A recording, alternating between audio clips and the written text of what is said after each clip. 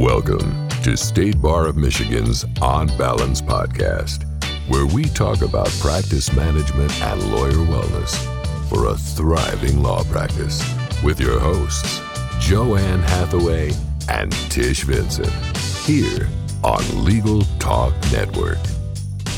Take it away, ladies. Hello, and welcome to another edition of the State Bar of Michigan's On Balance podcast on Legal Talk Network. I'm Joanne Hathaway. And I'm Tish Vincent. We're very pleased to have Harry Nelson, healthcare attorney and author of The United States of Opioids, join us today as our podcast guest to talk about his involvement with the opioid crisis enveloping the United States today. So, Harry, would you share some information about yourself with our listeners? And also, do share some information that you're a native Michigander. Yes. First of all, it's great to be with you. Thanks for having me on. So I grew up in Southfield, Michigan. I count myself as a faithful member of the Michigan diaspora out here in Los Angeles. I tried to raise my kids to be strictly sports fans of Detroit sports and the University of Michigan. My background was I graduated from University of Michigan Law School in '92.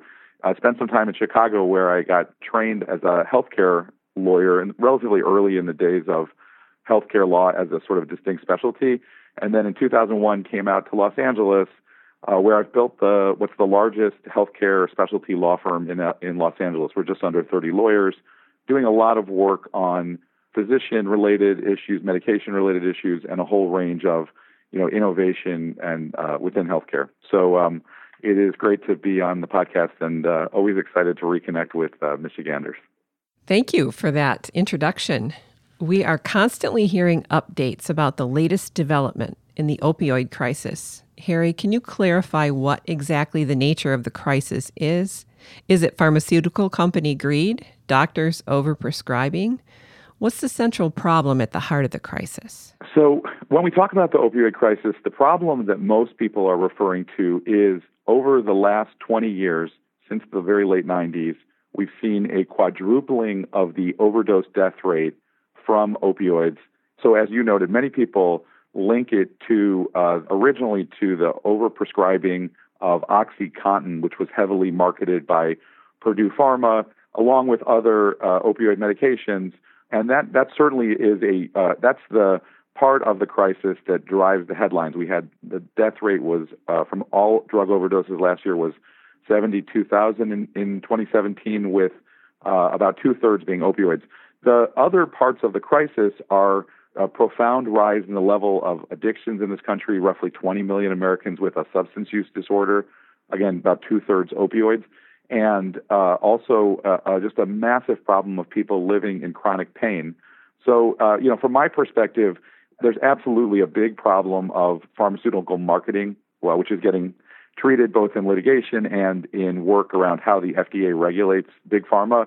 There's a challenge in how physicians prescribe, but there are many, many more points of system failure where we have to ask, what was the role of government agencies in inadequately policing and responding to the crisis?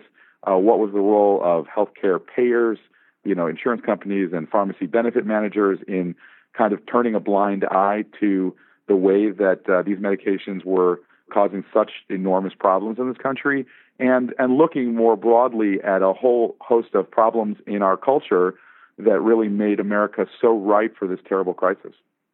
Very interesting. So many, many contributing factors. Yeah, I try to get people to really think about the crisis as a much deeper, broader, and more nuanced problem rather than just to look at any one individual culprit. Now, you talk in the book about how your legal work on issues related to the crisis drove you to actually write the book. So can you tell us about particular cases that led to the decision to write The United States of Opioids?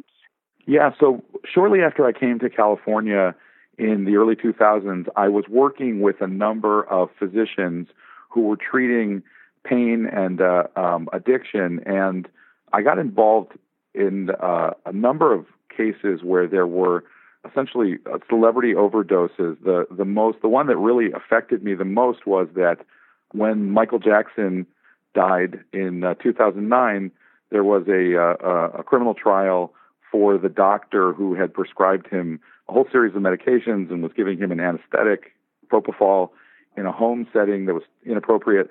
And what happened was I started getting telephone calls from other doctors who called and said, I also prescribed to Michael, and I did it under fake names, and I'm worried, am I going to be next? And one of the cases that really, to this day, sort of still haunts me is that a doctor who was very agitated and worried that he was going to lose his license, and I thought I had calmed him down in our conversation, but he didn't show up for his appointment, and I learned a couple days later that he had taken his own life and overdosed intentionally as a result of his panic about the case. And for me, what I began to see as I did a number of these cases for physicians, and then I started, as a result of which I started doing work around the country on a whole series of, crisis response to overdose, where addiction treatment programs were basically afraid that tragic events were going to cost them their licensure, started turning to me and asking me what they could do to demonstrate that they had understood the problem and addressed it. What I realized was I had shifted out of the ordinary terrain that lawyers who work in healthcare work on, which are issues like fraud and abuse and regulatory compliance. And I was dealing with this profound safety issue and also with this deeper underlying crisis that really went to a profound spiritual and social crisis in this country. And I felt like it was necessary to put some things out there in writing this book in order to share a message and hopefully get more people aware and involved in the work that needs to be done, because this problem is not just, it went far beyond any legal problem that I was fixing for any one client or anybody was working on it. It's really a national epidemic that's going to take a massive effort collectively to address. From a very lay perspective, Harry, can you just add, I'm just thinking here, do you think it's a contributory factor of the pharmaceutical companies failing to educate physicians regarding the addictive components of the medications, or is that not accurate? No, so there were some terrible things done by big pharma that are only now coming out, right? There was some intentional, it's clear the more that evidence is coming out through the opioid litigation, it's become clear that Purdue Pharma, for example, and other opioid makers knew perfectly well that these drugs were being misused and that people were dying, and they continued to provide incentives. They would fly doctors on fancy trips and take doctors out for fancy meals and pay marketers handsomely for selling more without paying attention to the consequences. So that there was a level of really outrageous behavior that's going to need to be reckoned with. But for me, the bigger, more challenging issue that we have to take on as lawyers and in the political solution is that the FDA is just, first of all, the FDA has so few resources to address the enormous regulatory need, but even more profoundly, the FDA solution to this crisis was to come out with a program called REMS, which stands for Risk Evaluation Mitigation Strategies. And basically what the FDA said was, okay, we're worried about this problem, so we're going to require drug makers to put out more educational information for doctors so that doctors are more attuned to the risk issues. And the early data has shown from some of these REMS is that doctors who read this material prescribe more of the drugs. So we have a fundamental challenge in that the pharmaceutical industry is very effective at getting doctors to prescribe more and more. And the question becomes, what other alternatives to pharmaceutical solutions, to pharmacology, are out there that might be safer and more effective in addressing the problem? That is just fascinating and terrible to think how huge this problem is and how an effort to intervene even on a first level went sideways. And rather than have it be a prevention kind of an outcome, it amplified the problem. To me, it points to the problem is not just the behavior of drug companies. It's a structural problem in our system. We have such a massive need for access to care in this country that the solution that we always prefer is the simplest solution, and the simplest solution is always a pill. And so, for example, when we look at what the responses to the opioid crisis have been, the two most striking responses have been the overdose drug, Narcan, naloxone, that we've put in the hands of first responders and police to reverse overdoses, and the spread of buprenorphine sold under brands like Suboxone as a form of medication-assisted treatment for addiction. And so, for opioid addiction, on one level, those are both important, pieces of the puzzle. But the bigger question is, why does our system it's not easy to say why does our system prefer pills. The answer is because they're cheaper and faster and more efficient.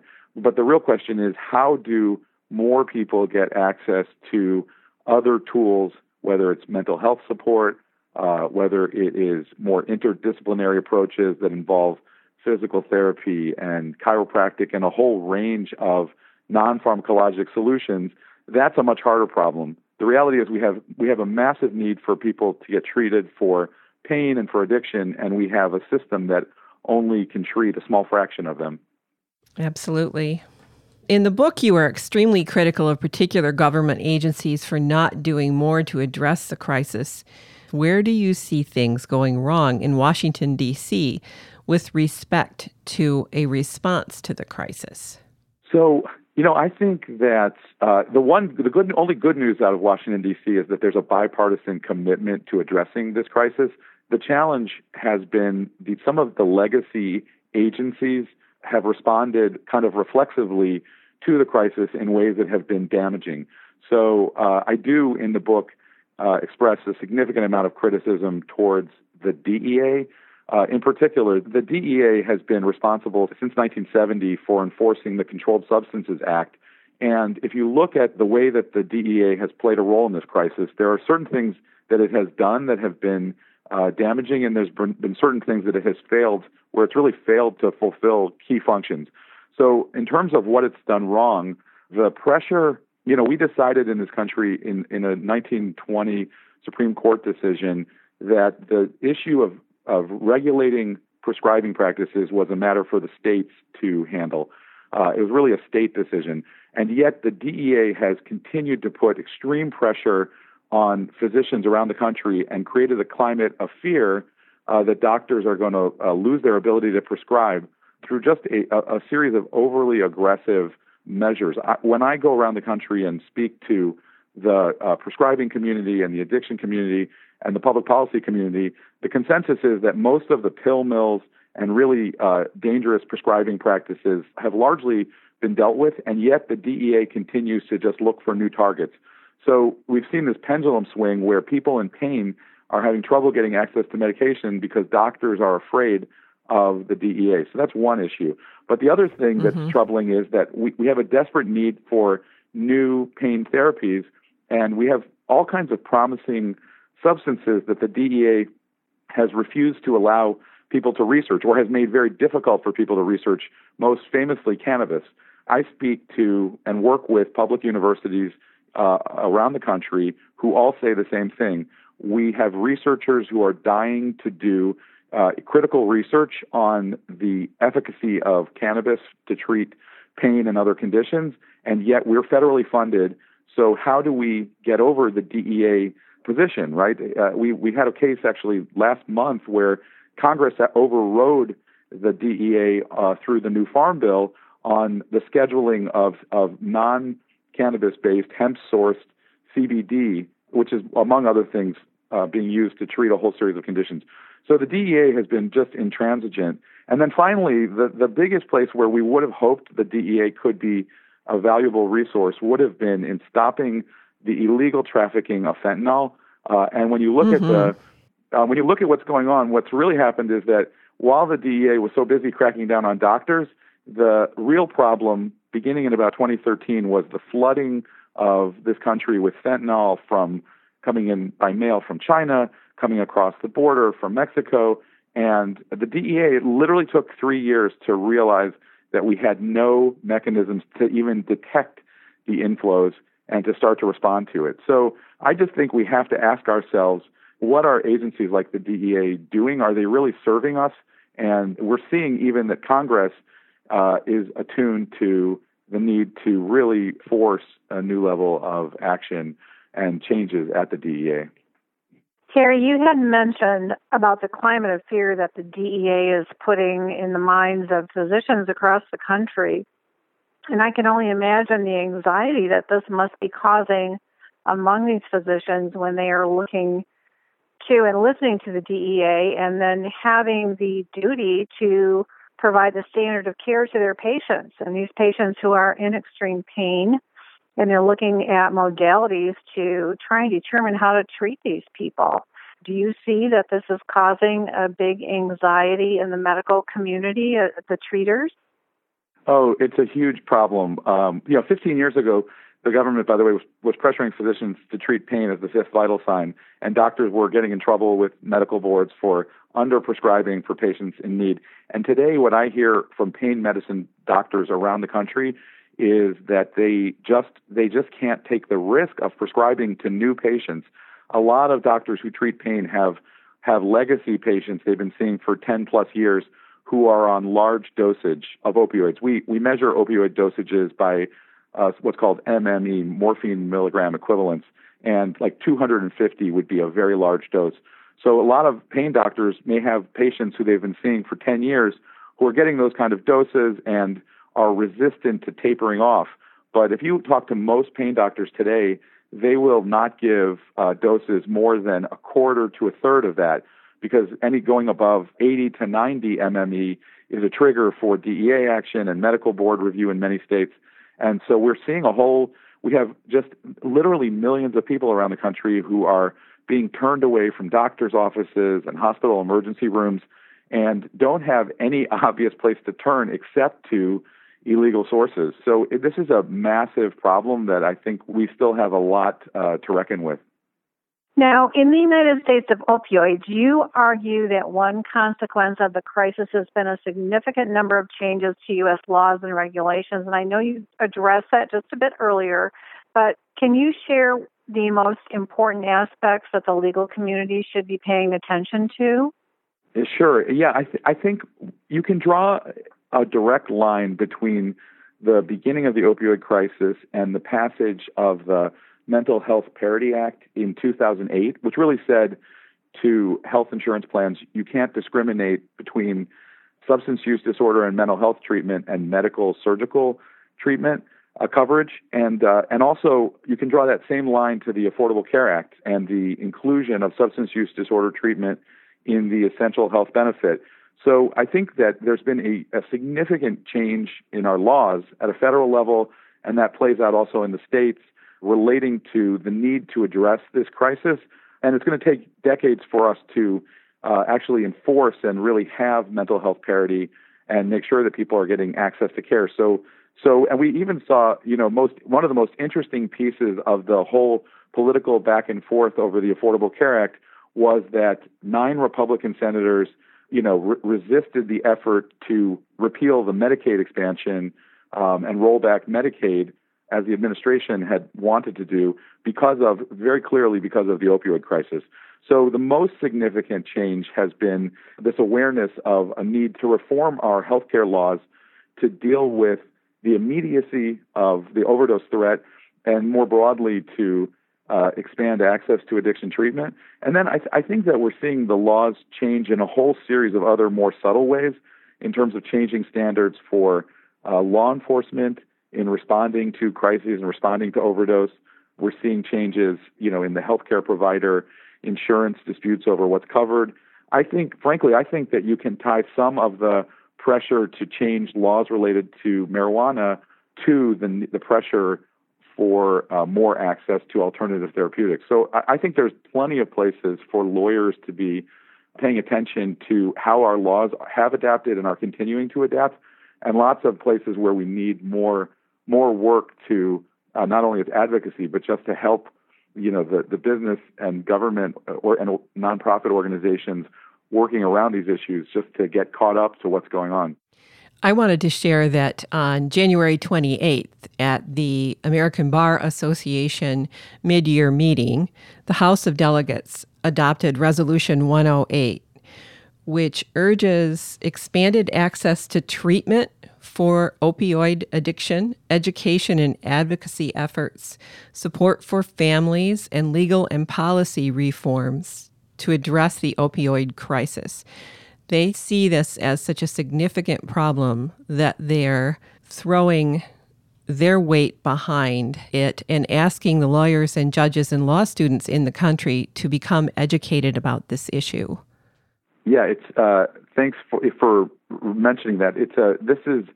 The problem here is so big, and by the way, getting worse. We're seeing the overdose death rate go up at nearly a 15% year-over-year level, and likewise, the rates of addiction and pain. And there's so much work to be done here, and it starts with awareness. That's one of the big messages that I tried to get out there in the book, is that even just beginning to recognize the magnitude of the problem, and on a personal level, in our families, in our communities, and in our workplaces, to recognize the extent to which people are struggling with these issues directly, or having family members and friends do so, is a big piece of the puzzle. So it's a starting point of awareness and advocacy on the part of the legal profession could be an immensely valuable piece here, and I give credit to the ABA for calling attention to it. So have these legal changes that we've been discussing, do you see that they're making a difference? Do you see that a solution to the problem is progressing? Is it getting better, or what do you see? The data shows that certainly the overdose death problem is getting worse. We had about a 15% jump from 2016 to 2017. We haven't seen the 2018 data yet, but there's every reason to think that the problem is continuing to get worse. But I have to say that I do think the legal changes are reflecting a profound change in our awareness of the need to provide, for example, addiction treatment resources. So the numbers are about 20 million people with a substance use disorder, and about 1.5 million of those people get treated every year. And these changes are forcing an awareness of that gap. And now the question is, how do we deal with it? So I do think that there's going to be there's long-term promise in the changes being made, but we have years to go before the numbers on the ground of the suffering actually start to get better. Harry, I think one of the things that jumped out at me was when you talked about awareness. I think that's huge when you talk about substance abuse disorders, because I think in general, anyone thinks that when there is a substance abuse, that it's a self-inflicted issue. And as I understand it, and please correct me if I am wrong, in many instances with the opioid crisis, that's not the situation. And it's not necessarily self-inflicted. It's, pain treatment, as you had indicated earlier, and otherwise. Can you speak to that briefly to educate our listeners? Yeah, it's a great point. So, the challenge here is that opioids are compounds that interact with these receptors in our neurons and our nervous systems to relieve pain and produce pleasure. And so it's the pleasure piece is what drives the illegal use, but that pain relief that opioids offer is really fundamentally distinct on a biochemical level than any other category of medications that we currently have available, which means that a lot of the people who have a dependency and an addiction are people who continue to need these medications. And this is not a situation where we should take a broad brush and just say we need to get rid of these. That's part of the challenge here, is that it's not about illegal use entirely. It's really in large part about people who have a genuine problem of pain, and they need access to these medications because these are the best we've got in spite of their addictiveness and their other risks. So I think it's a great point, and it's a part of the big challenge here that makes it impossible for us just to eradicate opioids and instead figure out a way to live with them where we need them and try and control the harms that are being caused in other places. We had heard that you had pledged to share $1 million of your 2019 online profits to charities across America. Can you elaborate on this and also tell our listeners how they can get your book? Absolutely. So my feeling was that the point of putting this book out there was not only to increase awareness, but to actually begin to do something. I've had the privilege, as a result of this work, of being in direct dialogue with government policymakers and with leaders of some really inspiring nonprofits out there doing some critical work. And one of the important pieces for me was to make sure that this book wasn't just another example of kind of rubbernecking at this crisis and, sort of head scratching, but was actually doing something. So I'm thrilled that we're going to be we've partnered with organizations like Young People in Recovery is one, National Association of Recovery Residences, and then an organization that I sit on the board of, the Behavioral Health Providers Foundation. We're very committed to, developing tangible resources for use in the workplace, in schools, in medical practice to try and do something. So and if people are interested in reading more, learning about the book, the website Not Another Stat is the main website, notanotherstat.com, where I'm selling the book. The book's on Amazon also. And if people want to reach me, and I'm delighted to talk to anybody, part of what I'm hoping and part of what's been happening and what I'm hoping will continue is to get more people to share stories, because I think it really humanizes all the many faces of this problem and the pain that it's causing. And I think it's a really valuable thing. So people can reach me through my law firm, NelsonHardiman.com, at hnelson@nelsonhardiman.com. And I appreciate, Joanne and Tish, I really appreciate you having me on and spending time talking about this important issue. Well, it looks like we've come to the end of our show. We'd like to thank our guest, Harry Nelson, for a wonderful program. Yes, this has been a very important topic. I am so glad that you joined us and that our listeners get to hear about the excellent work that you're doing. Thank you, Harry. This has been another edition of the State Bar of Michigan On Balance podcast. I'm Joanne Hathaway. And I'm Tish Vincent. Until next time, thank you for listening.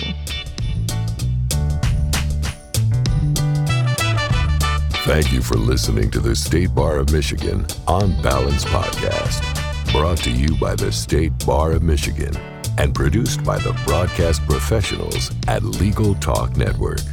If you'd like more information about today's show, please visit LegalTalkNetwork.com. Subscribe via Apple Podcasts and RSS. Find the State Bar of Michigan and Legal Talk Network on Twitter, Facebook, and LinkedIn. Or download Legal Talk Network's free app in Google Play and iTunes. The views expressed by the participants of this program are their own and do not represent the views of, nor are they endorsed by Legal Talk Network or the State Bar of Michigan, or their respective officers, directors, employees, agents, representatives, shareholders, and subsidiaries. None of the content should be considered legal advice. As always, consult a lawyer.